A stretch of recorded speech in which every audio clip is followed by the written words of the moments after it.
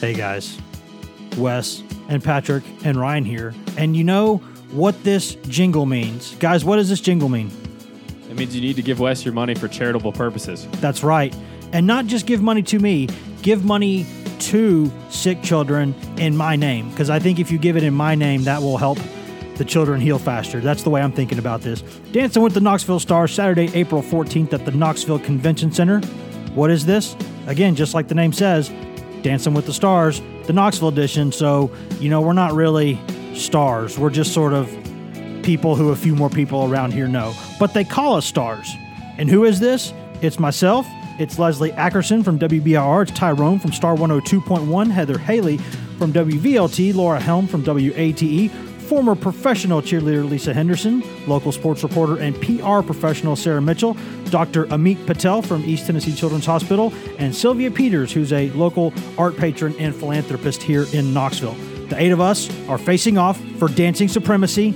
I've been practicing now for about a month or so with the lovely Rachel Enriquez, who has won this thing 2 or 3 times, and she probably won't win it this year because she's my partner. But if we can't win the dancing competition, you know what we can do? We can win the fundraising competition. etcah.com/DWTKS. You can get a ticket to this event for $75 for one ticket, and for $400, you can get a VIP table, which is $400 for 4 seats and complimentary champagne. Or if you just want to give a couple bucks, you can do that. Just go to etcah.com/DWTKS, click on my name or my opponent's names if you're a bad person, and give money to these kids. etcah.com/DWTKS, etcah.com/DWTKS. What is it, guys? What's the website? Something.com. That's it. Something.com. Or alternately, etcah.com/DWTKS, etcah.com/DWTKS.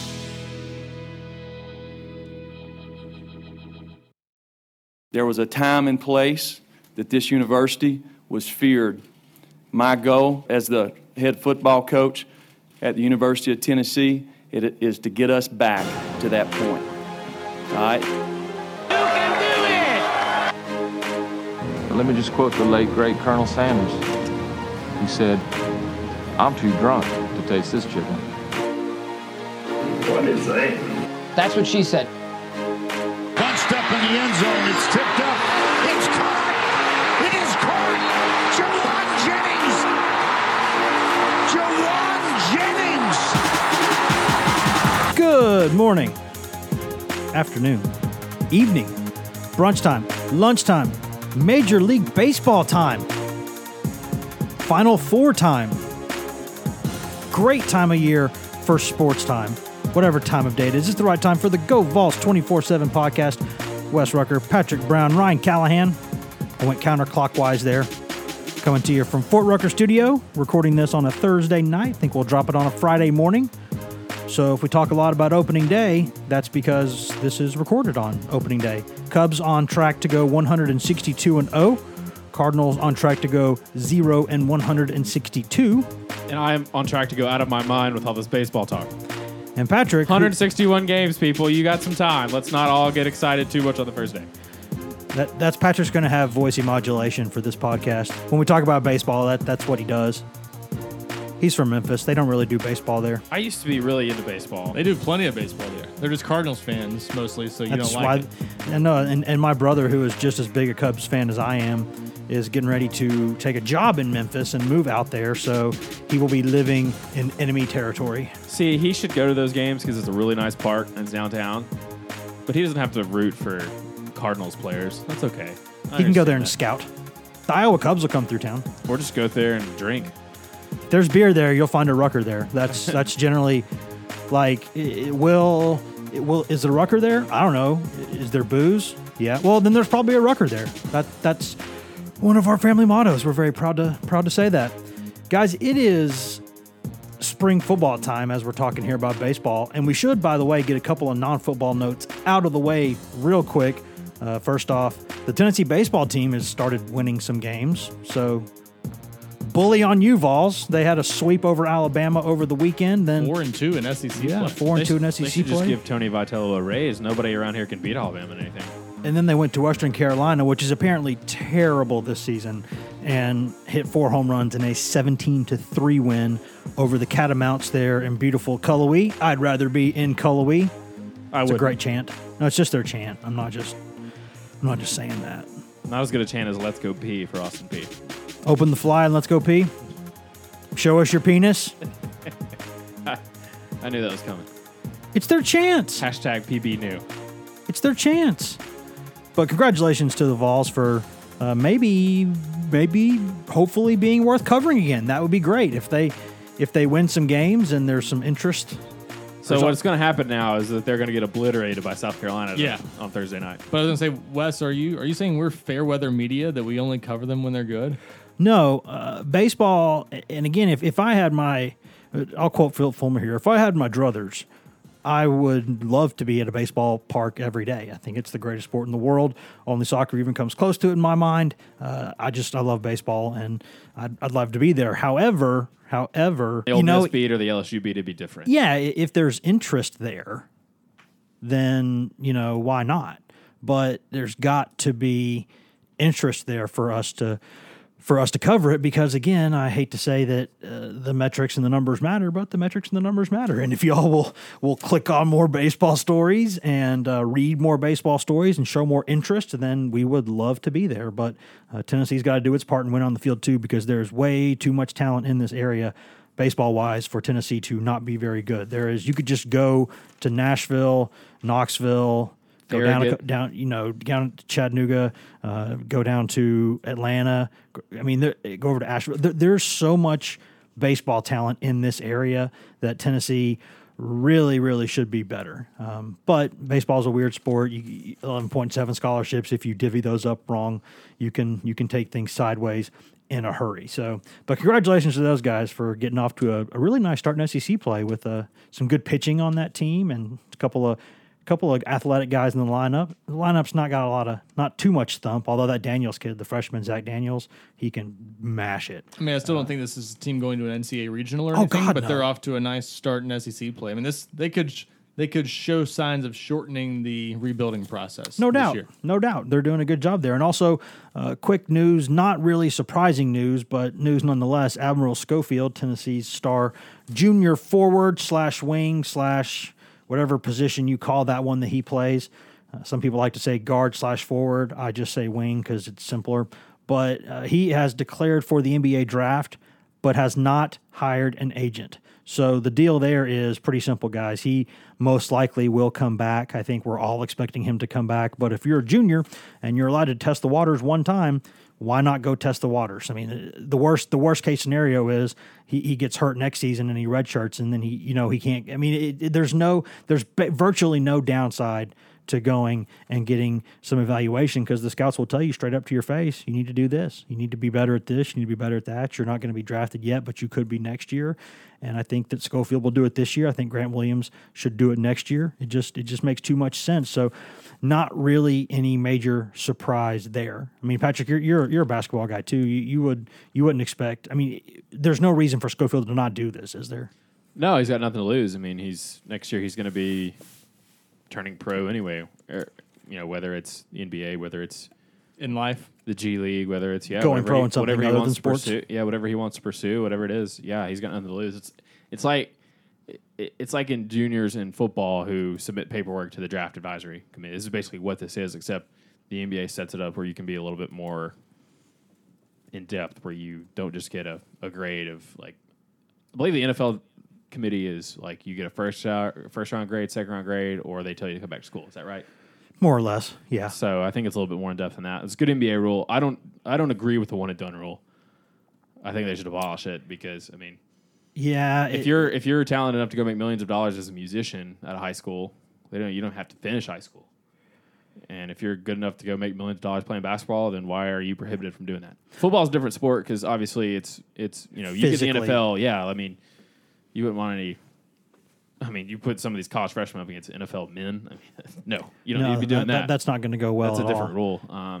But see, I don't know if you can go the baseball route either because the baseball one is you can either go pro out of high school or if you go Division I, you got to wait 3 years. And I think with the basketball culture, I think there are too many kids who would make the wrong decision there and choose unless you want to make JUCO basketball a bigger thing, then I don't know how you translate it to baseball, because in baseball it's easy. You can either go, if you get drafted out of high school, you can go professional, or you can go to the NCAA Division I route and wait 3 years, or you can go to a JUCO, maybe wait a year or two. So I think a lot of people thought that what Brandon Jennings and Emmanuel Mudiay did, which is they went and played overseas and then came back. Yep. And a guy that was, I think, committed to Syracuse on Thursday decided he's going to go play in the G League, where I think the max salary is like $30,000. Better than zero. I mean, Arizona's paying better than that already. Why would you? I mean, that's he's taking why don't he just commit to Arizona? He would have gotten at least $70,000 more dollars. He's a good prospect.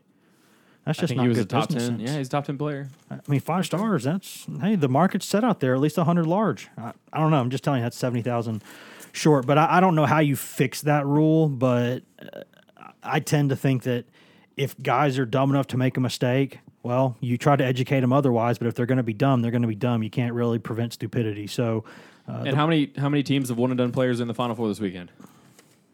That would be a big fat zero. Zero. The one and done stars are all out of this thing. So you've got Loyola. Is it too soon? Can you mention that yet?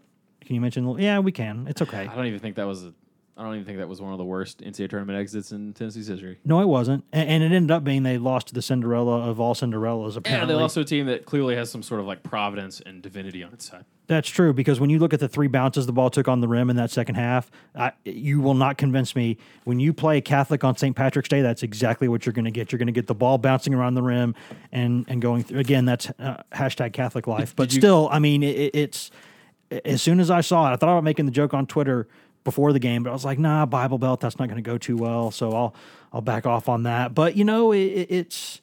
Did you guys know that... if Kyle plays, they win. Speaking of Catholics, did you guys know that Greg Schiano apparently is a devout Catholic? Who knew? According to John Curry's text. The document dump says it, so he's a devout... President DiPietro's at Mass. Good. I mean, Butch Schiano is a devout Catholic. Butch Jones and a lot of his staff were Catholics too. So I mean, it's being Catholic doesn't guarantee you success in life. Look at the previous Tennessee staff. It's sometimes things don't go so well. But it's in general running into Sister Jean this year. That team, if Kyle Alexander plays, it's not a big deal. But he didn't, and they lost, and everything. Just you have to be good. And you have to get breaks if you want to get to the Final Four. And Loyola is both of those things. So congratulations to them. I think Admiral is a better NBA prospect than Grant Williams is. Agreed. Grant's problem is he's 6'6", maybe. Yeah, that's and not 6'11". That's kind. He was 6'11". He's got like a 7. He's got like a 7-foot wingspan, but still, he's just like 6'6". He's a pocket Jarnell Stokes, and Jarnell Stokes didn't last very long in the league. Now, he got drafted in the second round, but he didn't really stick. He sort of bounced around a little bit. But Grant Williams embraces that role more than Jarnell ever really wanted to. I watched the NBA enough, and I don't know where. I just don't see how Grant translates there, and I'm not really sure where you play Admiral. It opened my eyes when Rex Chapman said that he thought that Williams was an NBA player, because that guy played in the league, and that got my attention. And if you go back to watch the film early in the year, before his back and hip started bothering him, he was yakking all over guys. I mean, he was dunking on people's. He was a different guy athletically, but he's not a traditional kind of NBA wing. He's just not. Who, Admiral or Williams? Williams. I guess he'd have to play on the wing in the NBA, and that's not. Yeah, that's not his game. He'd have to be a weird hybrid matchup guy. Admiral, because the league has gone so much to pace and space, he could be good. I just don't know who he guards. Do you have him guard a 2-guard? Do you have him guard a wing that's bigger than him? I think you have to have him guard the three spot. I don't know. I don't think he's going to guard the 2. He's a good athlete in the open floor. He's really improved his range. That's been really impressive, because he works obsessively. Yeah, and a shout out to his hard work for doing that. But I don't know with Williams. I think he's probably a good college player that doesn't. He's just a tweener. He just doesn't really have a fit. I agree. A lot like Chris Lofton, even because he was a guy that you can play at that size, but it's just hard in the NBA. And Schofield's the type of player. You got to kind of play the point guard at that size. Yeah, and that's not to say that Admiral is an NBA player. I don't know that he is either, but I think in terms of how you translate to that game, because it's such a different game, Admiral translates better, but I'm still not sure that it's. I mean, I think at the very least, both of them are European players. I think Admiral could play in one of the best European leagues, like the Spanish league or something like that. I think give Admiral another year, and I think he's got a shot. But right now, I definitely don't think he's. I will be interested to see what you guys, when y'all talk to him, whenever that is, what feedback he relays that he got. Here's another good question. Will we speak next to Admiral Schofield or a single Tennessee football player? Which one of those things will come first? That could have been again, when you look at this, you know what this sound is. That's the itinerary, and I didn't put that comparison on this one, so we're already going off script. Wes. No, it's actually, you can look. It's not on the what? It's not on the script. You usually plan so meticulously. I know I'm a great planner because it's, again, you can see it right here in the blue ink, but and the yellow paper, as Patrick likes to point out. But it's I'm fascinated by this because we got a lot to talk about with football, and we're going to spend this podcast doing that. But I'm not getting around this. I don't know if I'm going to say that it's bad or good or what it is, but it is definitely different.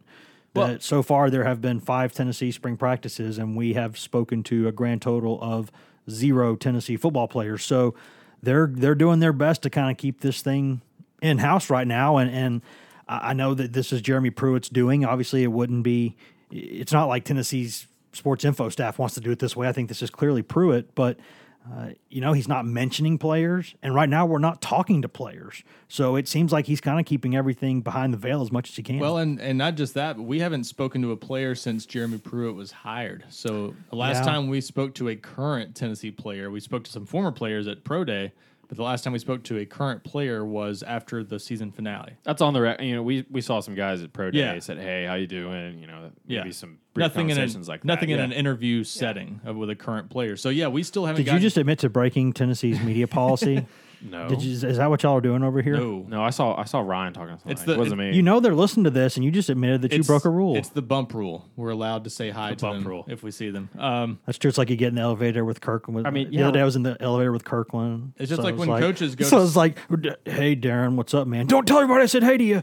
I mean, it's just like when coaches go to high schools in the spring evaluation period. They never talk with players, but they can say hi to them if they happen to run into them. Exchange pleasantries. Yeah, Ryan's been covering some of these kids since they were 14 years old. Well, what do we think? Sophomores in high school, is that the right age? Did I get that wrong? about 15, but okay. I'm sure there's some that I've covered. If you're a particular B stud and you're in state, maybe when you're 14 or so, you start getting us talking to you. There are some. But and by us I mean Ryan. But if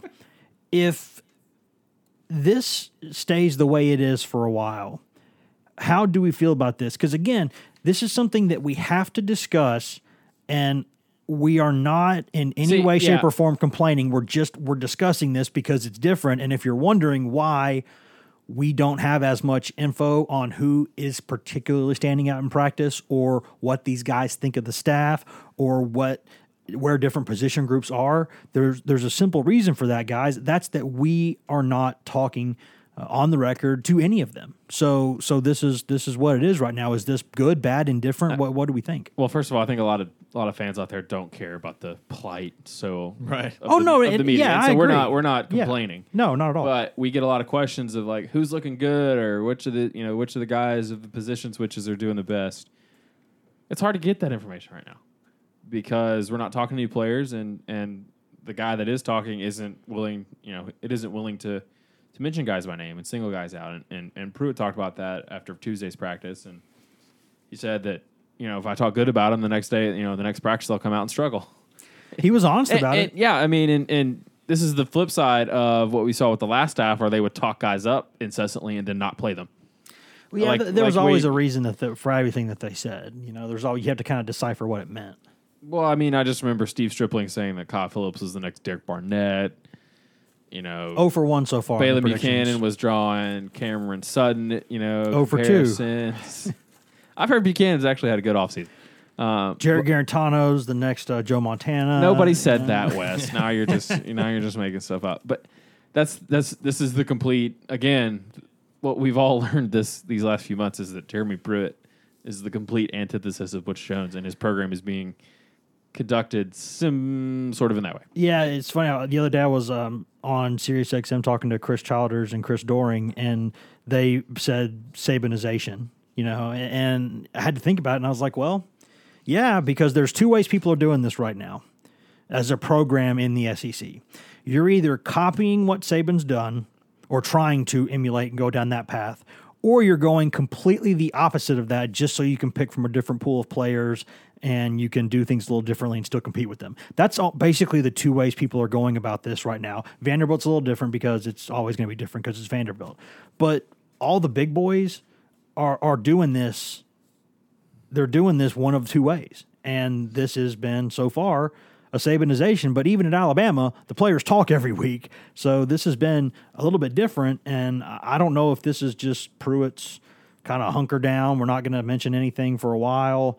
You know, I'm going to be the only guy talking. You know, talking to the media is a right, you know, or a privilege, not a right. So y'all don't get that until I've said you can do it. I don't know what exactly the thinking is, because this would be the time of year and in your program where it is so easy to just throw out a couple of, you know, those veteran players that we all know are never going to say anything because they've all been trained, the Abernathys and guys like that, and just bring them out there. And they can just say, hey, we're having a great time out there. We're adjusting. You know, there's a lot of good energy around. It's just like one good story after the other because it's still the honeymoon period.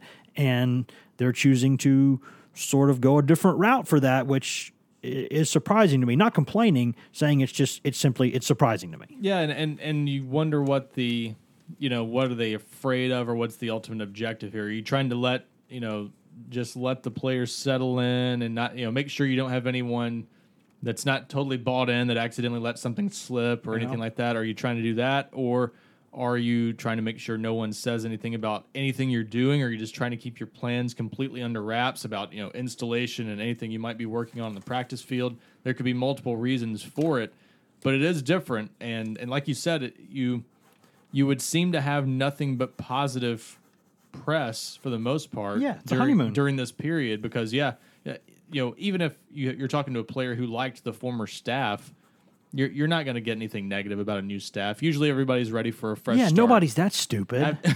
Well, after a season like that, you're ready for a fresh start. I mean, they went 4-8. Yeah, it's not like the previous staff went to the NFL because it was so great or something, and now you're bringing in a new guy, and you got to worry about a guy saying, oh, well, we had a lot of fun. This is not maybe a little bit more business. You don't hear that because it's not going to happen, because you could really put like one of those, you could put a talking parrot out there right now and people would be excited about it because it's different. It's not the same voice. So that's surprising to me. And I'm sure that he has his reasons for doing that. And on top of that, go ahead, Rob. I was just going to say, it is interesting, though, that, we literally haven't been able to ask the simple question, what do you think of Jeremy Pruitt being your head coach? It's been 3.5 months, almost 4 months now, and we haven't spoken to anyone. He locks us in a dark room all day and beats us. This is terrible. What are they going to say?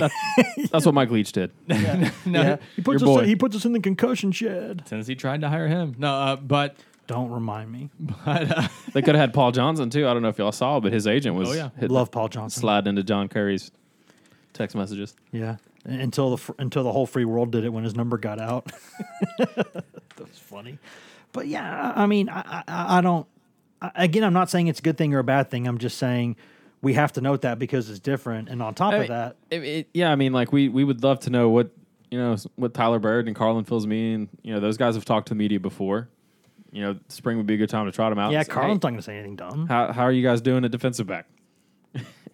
Well, right now he's not even willing to commit to those guys sticking at defensive back. Yeah. Part of this is also, and that's what makes me think that maybe it's a little more motivated by the desire to just keep things under wraps, is that he's not wanting to mention specifics, and part of that's maybe being fair, giving guys time to really get a feel for them. But and he doesn't know who will react well to that and who won't. Yeah, and he's not motivating anyone publicly, by calling them out. He's not praising anyone for doing a good job so far. He's going out of his way not to mention specific players. So I wonder if this is just part of that, just trying to just let everything play out kind of behind the scenes. Don't let anybody get a glimpse. It's like building a little mystery, not showing too much leg with your skirt, just keeping it cool. I can't relate to that, but Wes, you apparently can. You are a dancer. I'm borderline professional now, actually. Semi-amateur. ETCH.com/DWTKS. Give money to the cause because it's great and I'm a professional dancer. My theory is that this is just a ball coach wanting to keep everything in-house. Yeah. That's what my theory is. That's what my limited interactions with Jeremy Pruitt, that's what I've gleaned, is that he is a ball coach and he's going to put his program first, and that's what all coaches do. But he's taking it. I don't want to say a step further necessarily, but he wants his players focused on ball right now. Yep. Obviously, they have classes and things going on too, but I think he also wants his players focused on what they need to be focused on in his mind right now. Here's another, which is obviously school first. We do say it would be mostly positive press. It is worth noting one of the things we probably would be discussing more if you could get to talk to players would probably be the limited number of players that are out there at some positions. And that ends up leading to some stories about just how depleted you are. It kind of gives the impression that this is not a good-looking team right now. So maybe there's some things that you look at the guys who are not practicing right now, the guys doing stuff on the side, which we can mention because it's been known that they weren't going to be out there for a while. And that's, you look over there and you see, Juwan Jennings, Trey Smith, Todd Kelly. Darren Kirkland was out there on Thursday. Kirkland, all those guys, they're all sitting there. It's like, well, there's a reminder of what they don't have. That's a pretty good looking team over there on the sideline you got there, that's part of it. You also, we expected this with the assistant coaches, just from where Pruitt has been in the past. At Alabama, the assistants rarely talk, and they get one time a year, and then when they go to the college football playoff, basically is the only time their assistant coaches speak. Yeah, because it's mandated that they have to. And SEC championship game. SEC championship game also. So, we thought it might be that way with assistant coaches, but players, like you said, at Alabama, and that's the place you have to compare this to because that's where Jeremy Pruitt has been the longest. He started his college coaching career there. He went back there as a defensive coordinator for the last 2 years. So that's what he knows best, and what happens there is players talk. And I think eventually that's how he probably will let things be handled. I think players will talk eventually at some point. I don't know when that will start, but for now he's obviously decided it's best to just keep things in-house. He's the voice of the program. And before anyone thinks he's being I don't want anyone to think he's being anti-media or not doing anything to reach out to us, because just on Tuesday he stepped aside after the cameras after wrapping up his press conference sort of that they hold after practices, and said, "Hey, I'm going to sit down here with the reporters that are here," and he spoke with us not off the record but off camera for about 8 minutes after offering. Oh yeah, and I think we're all making it a point to say that we're not. Again, this is not a complaint. This is just stating, part of the podcast is that, we talk a little bit more inside baseball, talk behind the scenes stuff, and that's what's going on right now. And one of the questions that he was asked during that extra session we got with him is, okay, so why are you being this way with players? Are you going out of your way not to praise people? Or are you just giving them time to assess them before you really comment on them? And he kind of addressed that a little bit. It is, I think, just motivated by not wanting. It's a little bit of both of those, wanting to keep some things quiet and also just wanting to give everybody a fair chance before you, as he said, you don't want to come out and praise someone or criticize, or, if you come out and praise someone the next day, you might go out and have a bad day, and then you wonder how he's going to react to that. So I think for now, he just decides it's best to not say too much.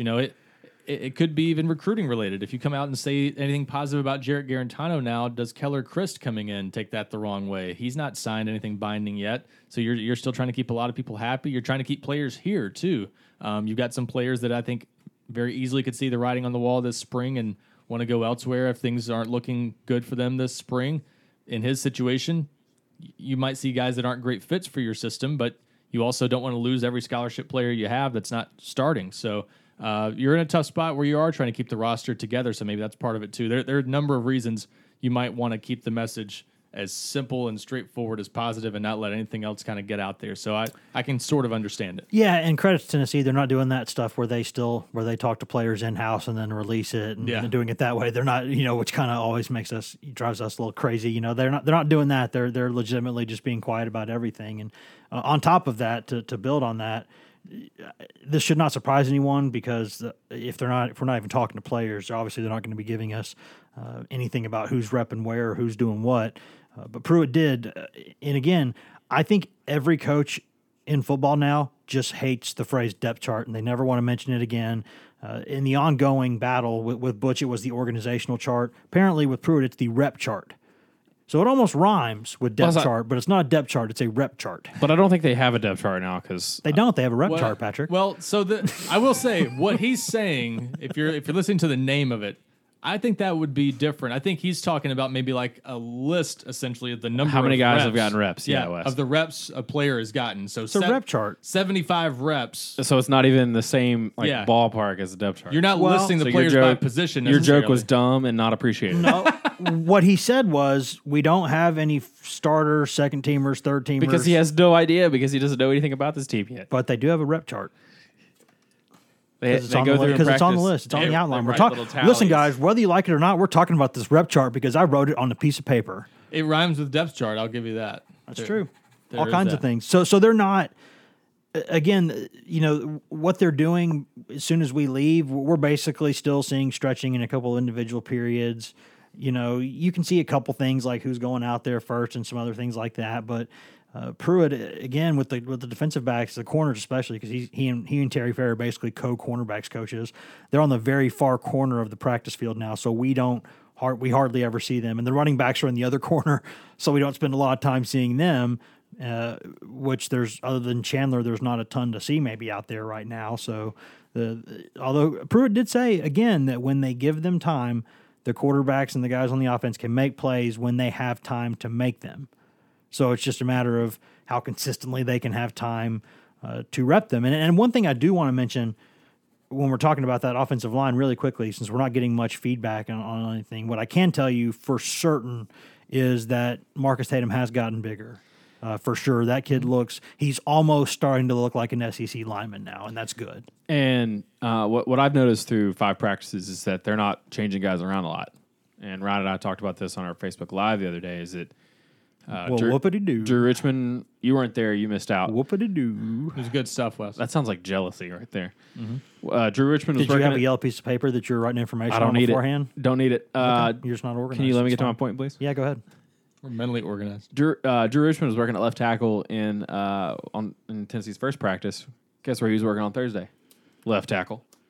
Nobody has changed position yet. Novel concept. Even Devontae Brooks has stayed pretty at left guard. At left guard, and position he's never really played before. We should mention Kayron Calvert is back. He's doing some stuff this week. He was going to be limited. Yeah, he's definitely limited. But he's not doing every rep necessarily. It's a good sign though. But he is out there getting some work in. He's working at left guard as well, which Ryan will have to tell. Still a large man. Ryan will have to break down his I guess future. I think you're the recruiting guy, so I think probably fits best at guard long term. It seems like a lot of guys come in and work at guard first. Jerome Carvin is not though. He's working at right tackle. Yeah, it's based on athleticism. It's based on what's easiest to learn. Depends on where a player is in his development. Calvert, it was unfortunate he had to redshirt last year because he's a developmental guy anyway. He was always projected as someone that needed a couple years probably of seasoning. Had a lot to learn coming out of high school. Was so raw. Just had a lot of upside. And guard might be his best position and his quickest path. You could say the same for Jerome Carvin, but somebody's got to play tackle on this team to give them extra depth there and another option. So I think they chose Carvin, and like you said, they've kind of kept him there. Keeps them from kind of swimming, as a lot of coaches would say, to not have to from move, a fire hose. Yeah, to not have to move around and just be able to focus on one position, adjust to the movements there, the routine. I think that does help freshmen especially kind of settle in and not be overwhelmed. And he's a redshirt freshman, Calvert is, and you almost have to treat him as a freshman at this point because he lasted maybe not even 2 weeks at the end of. And he's been on campus for less than a year still. Yeah, so the guys in his situation, they're basically true freshmen. And I think if you're trying to search for positives with his offensive line, I think that is one, is that you've got some guys that still have some tread to get on their tires in terms of development. I mean, you look at I think their most experienced guy, I guess it would be Drew Richmond. Yeah. He started 13 games. Mm-hmm. So, and if you're not counting Chance Hall, who's still not out there, and we'll see what happens with him. I'm not counting him, but and I'm not trying to be. I'm not saying you're wrong. No, Patrick, that's your decision. I'm not gonna Ryan incited this with his look that he gave you. But I mean, you mean Ryan Johnson started at the end of last year. Yep. Devontae Brooks was the guy that started at the end of last year. Riley Locklear is a second-year guy. Tatum has 4 starts in his career. Yeah. So you've got some guys there that still have plenty of development to do, and you've got a guy that can develop guys in Will Friend, and he was riding Ollie Lane really hard on Thursday. He was. They were doing, I think, split line reps, and so 3 guys were going at once, and he was standing right behind Lane and just like hawk-eyed in on him. And it's like it was his day. It's been his day a couple times. I think Lane is really, he's getting baptized by fire, and that's kind of a sign that they need him. Though, yeah, probably. they need all these guys. That's the reality. They're in a position where they're going to have when they have everybody. If they don't add anyone else, they might have about 12 scholarship offensive linemen on this team. That means giving room for a couple of injuries there. You've got enough for a 2 deep, and that's about it. So there's a chance you could need any of those reserves at some point, and it's a tough spot to be in, but that's where they are. Yeah, and also Riley Lockleader is now wearing a neck roll, so he looks a little more physically imposing. And I don't know if that's I'm a fan of the neck roll. Yeah, I don't know if that's an injury thing or just a cosmetic thing, but either way, kid, keep it. You look tougher with it on. Yep. I bet when he played the old NCAA video games and he made himself, he gave himself a neck roll. Every player looked much more like a BA when you put him in when you put the neck roll on him. There's no doubt about it. There was the one that would be under your jersey, and then there'd be like the cowboy black, collar. Yeah, the black cowboy collar. Good times. Good times. Did we just agree? We did agree. How about that? Wow, we need to have a ding button for that. So at this point, I guess from left to right there, if Tennessee was playing a game on Saturday, their starting line would be Drew Richmond, Brooks, Ryan Johnson at center. I thought he would be at guard. Riley Locklear at right guard, and then Marcus Tatum at right tackle. Where does Trey Smith slot in there? I think guard. Probably guard with that group. Yeah.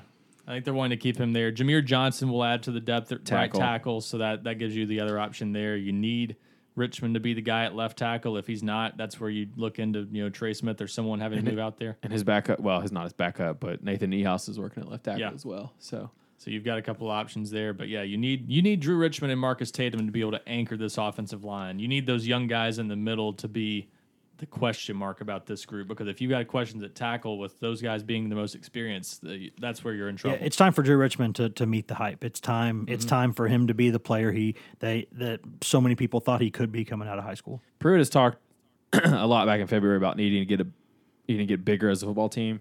He's got two freshmen, 2 early enrollees that are big dudes in Carvin. Yes, and Greg Emerson is just, I don't know what he is. He looks like a Bama freshman. He's a big boy. I think, what do they say, 6'3", 305? 305 or so, yeah. That looks like they're shortchanging him a little bit. And both height and weight. He is a big, or that's just what a legit 6'3", 305 looks like. And this is why we kind of looked at Greg Emerson when we saw him about a year ago, and when he was at a camp in Atlanta with the Nike, the opening regional where he worked out down there, and he weighed in at 297, and he was insisting to everyone he was going to play defensive end in college. That's where we raised an eyebrow a little bit and said, kid, I think once maybe you get 3-4 D end. I think when you get into a college weight room, you're going to have trouble staying at defensive end. Maybe even in a 3-4 system. We'll see how big he gets. But yeah, he's a guy that's going to play inside a lot, and if he's playing defensive end, it'll be in 3-man fronts. It seems like he hasn't missed many reps that we've seen, which I think some of the staff was concerned going into spring about how much he'd be able to do coming off what was a pretty significant injury. Mm-hmm. He's almost 9 months removed from the injury. In July. It's good timing. He made good progress, good enough that he was honestly trying to get back out there at the end of his high school season. It was crazy. Really? He was trying to get out for a few plays in his final game. He claimed he was actually, you won't believe this, a quarterback at one point early in high school. And he was trying to help on the practice field by taking snaps. And then he ate another player or two, and then they were like, "Well, you got to be on the O line now or D line now because you're huge." He was trying to see. He knew he couldn't play on the defensive line in his condition, but he was trying to see if he could get in and take some snaps and hand it off some, if nothing else. And I'm like, you'd be the biggest quarterback I've seen easily since Jared Lorenzen. Yeah, that would be hefty lefty. You know who else physically, by the way, who he's moving around pretty well, but just physically looks a lot better.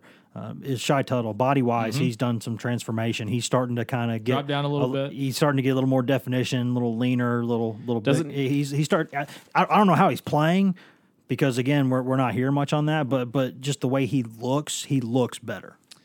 I don't think he's wearing any sort of leg brace or anything like that. Yeah. And I think that has to be positive. Real quick on Emerson, the fact that he is doing so much now, I think that has to be positive for how much he could help this team down the road this season. This team, let's not forget, there are a lot of veteran defensive linemen on this team, but there are not many proven defensive linemen that look like they're great fits for this system. I think there's still big question marks. Big guys, yes. Yeah, big question marks about Jonathan. Crosby's a big old kid. Like Jonathan Combo and Kyle Phillips. No are they going to be sort of tweeners? Are they going to be surefire starters in this defense? Are they going to find a way to use them part-time? Will they even be able to count on them for that? Kongbo's going first through every rep. He's trying to be more vocal out there. He looks like he's a guy who at least is starting to maybe that light at the end of the tunnel or something. He's kind of seeing that it's getting closer, and he's got to get it done.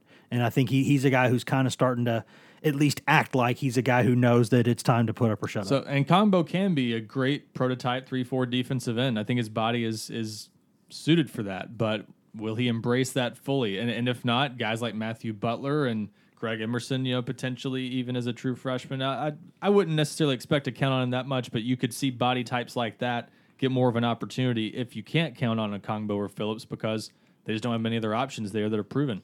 Yeah, I think the staff might have to get, I don't want to say creative, but they're going to have to be selective in how they use some guys, especially the guys that don't really fit, that aren't, perfect, ideal, this, that, or the other for what they want to do. And they're going to be multiple, as Pruitt has said. They're going to have different formations and different lineups for different things. I mean, you watch Alabama's defense last year. Sometimes they would have 2 guys down and 2 guys standing up as a 4-man front. He said he wants those outside linebackers, to a question that Wes asked, and he said that we make too much of the 4-3 DNs going to 3-4 outside linebackers.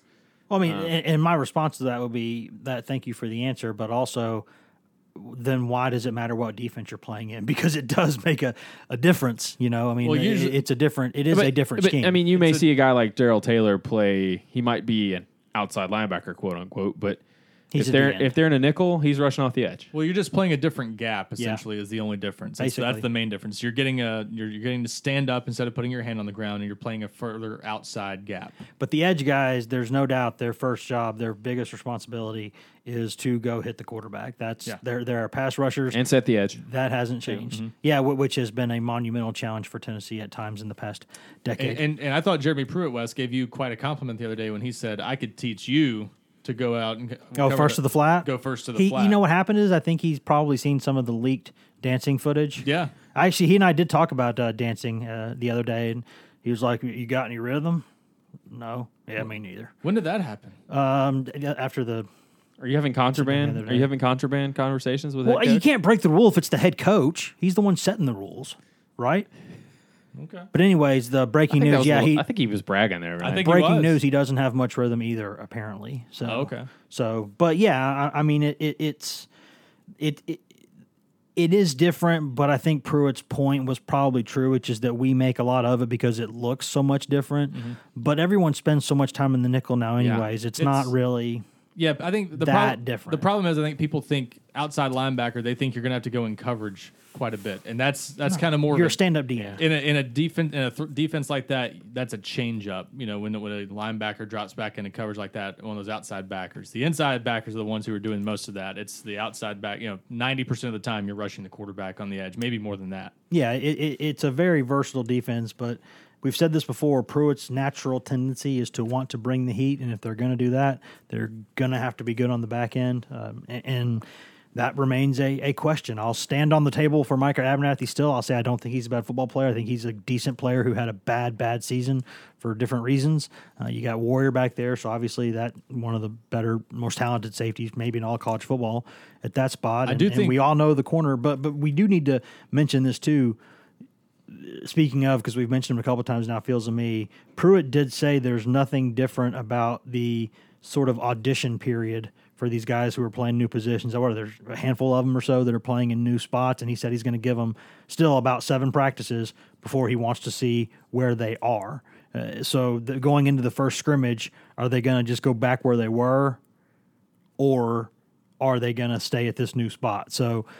and we've mentioned all the guys who are in that, Princeton Fant with a little bit of running back, Feels to me at corner, Tyler Bird at safety, Jaquane Blakely there at outside. Tight end. Oh, no, tight end, that's right. It's weird to see him running around with the tight ends. It's a different feel for sure. But there are some things that are different. And, because of that, the meetings that they're having to do on a daily basis, we joke about the whole Butch Jones sipping through a fire hose thing. That really is kind of what it's like when you're learning a new defense. And this defense is known as being a complex one. Everyone knows that it is. It's the closest thing kind of to an NFL defense that you'll see at the college level with the adjustments they make and all the tweaks and, the kind of the check with me stuff and the looking, with just all the snap and all the reads you have to make. And Pruitt admitted that that's been different for these guys because they're all learning it, and they're all in the meetings trying to figure it out, and these meetings are longer. There's more asked of the players in here in these meetings. And Pruitt was careful not to throw Jones under a bus. He didn't try to. He doesn't have to because we got Wes around to do that. Why is it always they say Wes? Like, I'm the only person who said, hey, they got a problem there at the head coaching position. Like, I'm the only one who ever said that. Remember when we were I'm just over here pushing buttons. That's all I'm doing. Remember when we were in Atlanta is where I remember getting most of this. And at the Atlanta preseason event last year, CPA Vol or any of our guys that were down there are listening, they'll remember this. And we were predicting 8-4, and they all thought we were Debbie Downers for looking at that team that way. And if you had been honest that day, Wes, you probably would have said, you know what? I think with this head coach, they could go 6-6. They could. I mean, they did worse than that. When you got a guy who's making some of the decisions that he's making, but like I was the first one to come out and say they've actually got a real problem here. But it's not like I was the only one. Patrick, Hashtag Wes knew. You instigator. He did know. No, everybody else knew this. Didn't want to say it. There's probably some truth. You know, I play dirty. I'm just saying.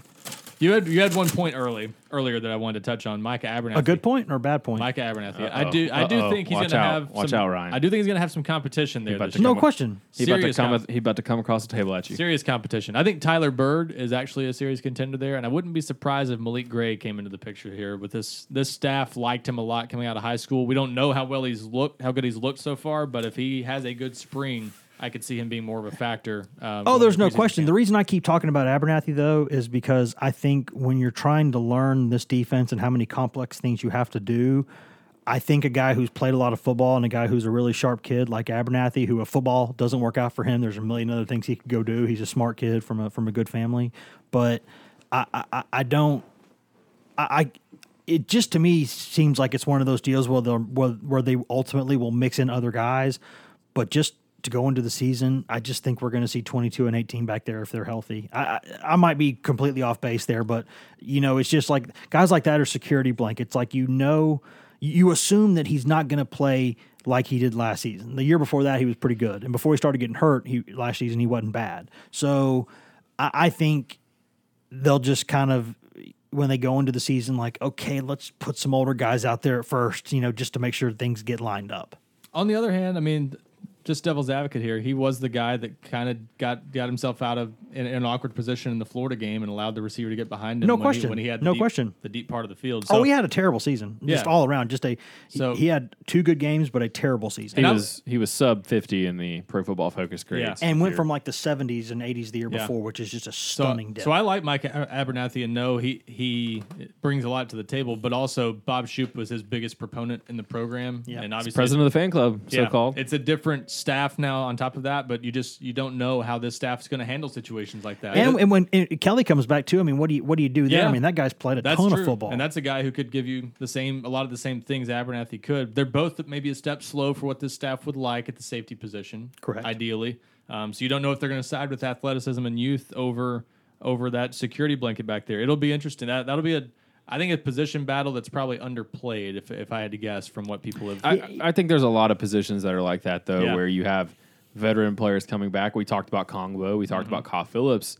Phillips looks good physically, too, by the way. Even linebacker could be interesting. Phillips has gotten bigger. He definitely guys has. like Darren Kirkland and Daniel Batuli, and then you throw in J.J. Peterson. What happens there? Yeah, I mean, I think this program, I don't want to say it's starting from ground zero because then everyone's thinking, oh, it's year zero. Yeah, year zero. It's not that. This staff wants to win now. Dooley drinking game. Take a shot. Yeah. But this staff, I mean, they're starting from scratch with this roster. I mean, everything is up for grabs. There's no set, there's a pecking order and guys go through drills in certain orders. And they've got their ones and their twos and whatnot, but I just don't think that anything that happened last year matters at this point. And I mean, if you're a player right now in this program, what you did before December 7th, how much does it really matter? It doesn't, especially now that they can get film on you in the spring. And Pruitt said a few times now where I don't know what guys were doing last year. I don't know what they were asked to do in that scheme. It was so bad on film, I couldn't tell you what they were actually trying to do. See, he did it. He didn't say it that, but I think that's what he meant. See, I didn't take that to me. I didn't take it as, but Wes did. Because that's true. When you're watching film of a player and he goes to a certain spot, you don't know if he's going there because the play called for him to do that or because he misread it. And that doesn't mean it's a bad system. And these are two systems that are very different. I mean, you take what Tennessee was doing defensively and what Alabama was doing defensively. Not only were the results entirely different, but just the schemes. I mean, that they were different. I mean, you look at the corners; they're going to play press. They're going to play in your face on the perimeter. And I don't remember how many times last year where Tennessee's corners were given 10 yards of cushion. And to me, with this team, I know everybody's that's just one change. I know everybody's kind of interested in the position battles and stuff in spring practice and wants to look ahead. But that's why I think this spring is all about these players who are here getting a head start, a leg up on the guys coming in, and showing that they can count on these guys because every position could look a lot different in preseason camp. Yeah, because you got cornerback, you're bringing in a junior college guy that you just got, Kenneth George. At linebacker, you got J.J. Peterson on the way. Defensive line, there's some guys on the way in. Offensive line, there's a couple guys, including Jameer Johnson, a JUCO guy. If you're Marcus Tatum, you can't be resting on your laurels because you've got competition on the way. Or Drew Richmond. Yeah, Trey Smith is potentially coming back at some point. You got to get a head start on him. Running back Madre London is on the way. If you're a guy like Trey Coleman, your chances now to make an impression. Be cool if he had a twin brother named Padre London. I'll have to ask about that. I don't think he does, but that's no, he probably doesn't. I'm just throwing that out there. I'm going to Google that right now.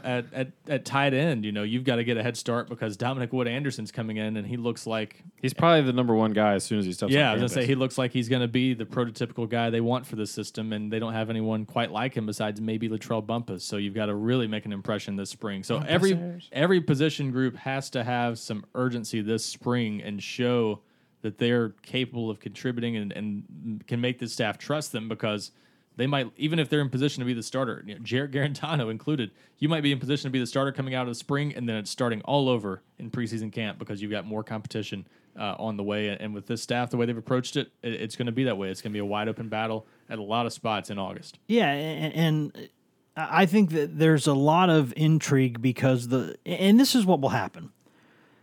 The closer it gets to the season, the more people will start getting optimistic just because that's human nature. That's what they'll do. You'll say, hey, if everything falls into place here, this team could sneak up on some people. And okay, yeah, you know what, though? Maybe it could. I sense some hesitance with this fan base right now, though. I think there's, after the last one especially. Do you not think, though, there will be going into the summer and everything? I mean, so, you'll see all these guys coming back healthy, and then guys like J.J. Peterson will show up on campus, and they'll be like, oh, let's go. Now they're ready. Let's go. Recruiting will get going more. People will get more excited about the staff. Yeah, that'll happen. I'm just saying, right now for sure, and we'll see if it holds. But I think there's, after the way things went with Butch Jones last time, where people bought in fully, even though he was the fifth guy on their list or whatever. They were 10 toes in. Yeah, and now this time, I'm sensing there's a lot of longtime fans who are saying, you know what? This is 3 coaches in a row that for one reason or another haven't worked out. I'm going to take more of a wait and see approach with this one. I'm not fully in on this team, and I'm not convinced they can do much this year. Well, because, things were never going to come into place as well as they did when Butch Jones was the head coach because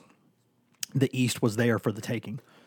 The East was right there. Tennessee had the best roster in the East twice under him and didn't win it. And right now you look at what Georgia's doing, and it's like that's a lot of work to do. And the rest of the division's gotten better, too. South Carolina's taken really good steps. Dan Mullen could turn around Florida fairly quickly if he does things right. You would expect him to continue to recruit better than his predecessor did. Missouri's going to be tough this year with Drew Lock coming back. I know they got Derek Dooley running the show. And Derek Dooley calling the plays.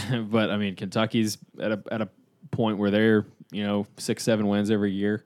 And Vanderbilt's been a team that, at this sort of their program, they're not fearing Tennessee right now because they've won 3 out of the past 5. Yeah. So that's what you're going up against. Did I name everybody in the league, in the division?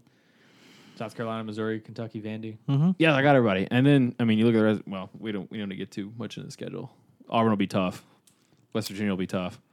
But I just think the people around here, and it's like anywhere else. People in spring, you got your mindset on, okay, this is a really long rebuilding process, and but then you start seeing pictures in the summer and a couple hype videos come out, and you see some players looking good in the weight room, those and newcomers coming in, and you start just going, man, I'm telling you, they could sneak up on some people. They could be dangerous. Keller Chris throwing to Dominic Wood Anderson. I can see here it comes right now. I feel like the staff has embraced Pruitt though. I feel like they have really taken on to the fact that he's like again, the antithesis of Butch Jones. Fans, yes. you mean? Yes. Yeah. Seems like they have, we see it a lot on our board. Thank goodness we got a football coach now. Mm-hmm.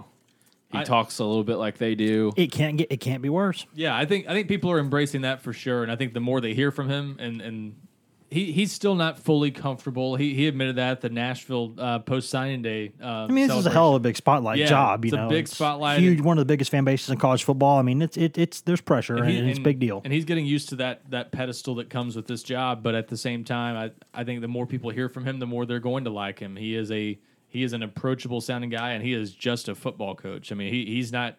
I'm not sure he'll ever be this flashy guy that goes out and sells the program like a Bruce Pearl or something. He's not. That's not the way he's built. I think his hype men will be his assistants in some ways to do that kind of stuff. I don't think that's his. He's not a flashy type of guy. Yeah, so that's just not who he is. But I think fans will like him, and in some ways, I'm guessing his wedding ring is the only piece of jewelry that guy has ever worn. No championship rings to recruiting. That's it. Probably he wears them for recruiting trips, and then probably puts them back in the locks them up at the house after that. We'll have to ask him that sometime. But yeah, I think that's going to be something this fan base embraces just because it is the antithesis of Butch Jones. Is there anything before we get out of here? Because it's not like we've learned nothing. We've learned actually a pretty decent amount by watching these guys go through things. Some of the coaches, some of the assistants with the way they go about their business. They're very direct with these guys. And they weren't kidding when they said that when they don't like something, they are going to know about it. When you make a mistake, they pounce all over. I mean, it looked like it was. I think it was it Allen who was just getting. Rumph was just reading him the riot act after he took a step wrong in some of those drills. And I really wish I could put this picture on the website, but someone stepped a little bit in front of Rumph when I took the picture. But Rumph was just like, it looked like I'm going to murder you right now. Like he was getting after him. It was a good old school football coach, in your face, spittle. Hopefully you got the visor on the helmet so you're not getting spit in your eyes. Like he was getting yelled at. Yeah, I think it was Allen, and he said those guys do up downs and push ups during drills. If they don't do it right, he has them do it over. They don't like it. I don't know if I might get in trouble for sharing this, but Tennessee in its pre-practice letting us know what time everything was reminded us not to put any videos of coaches cussing.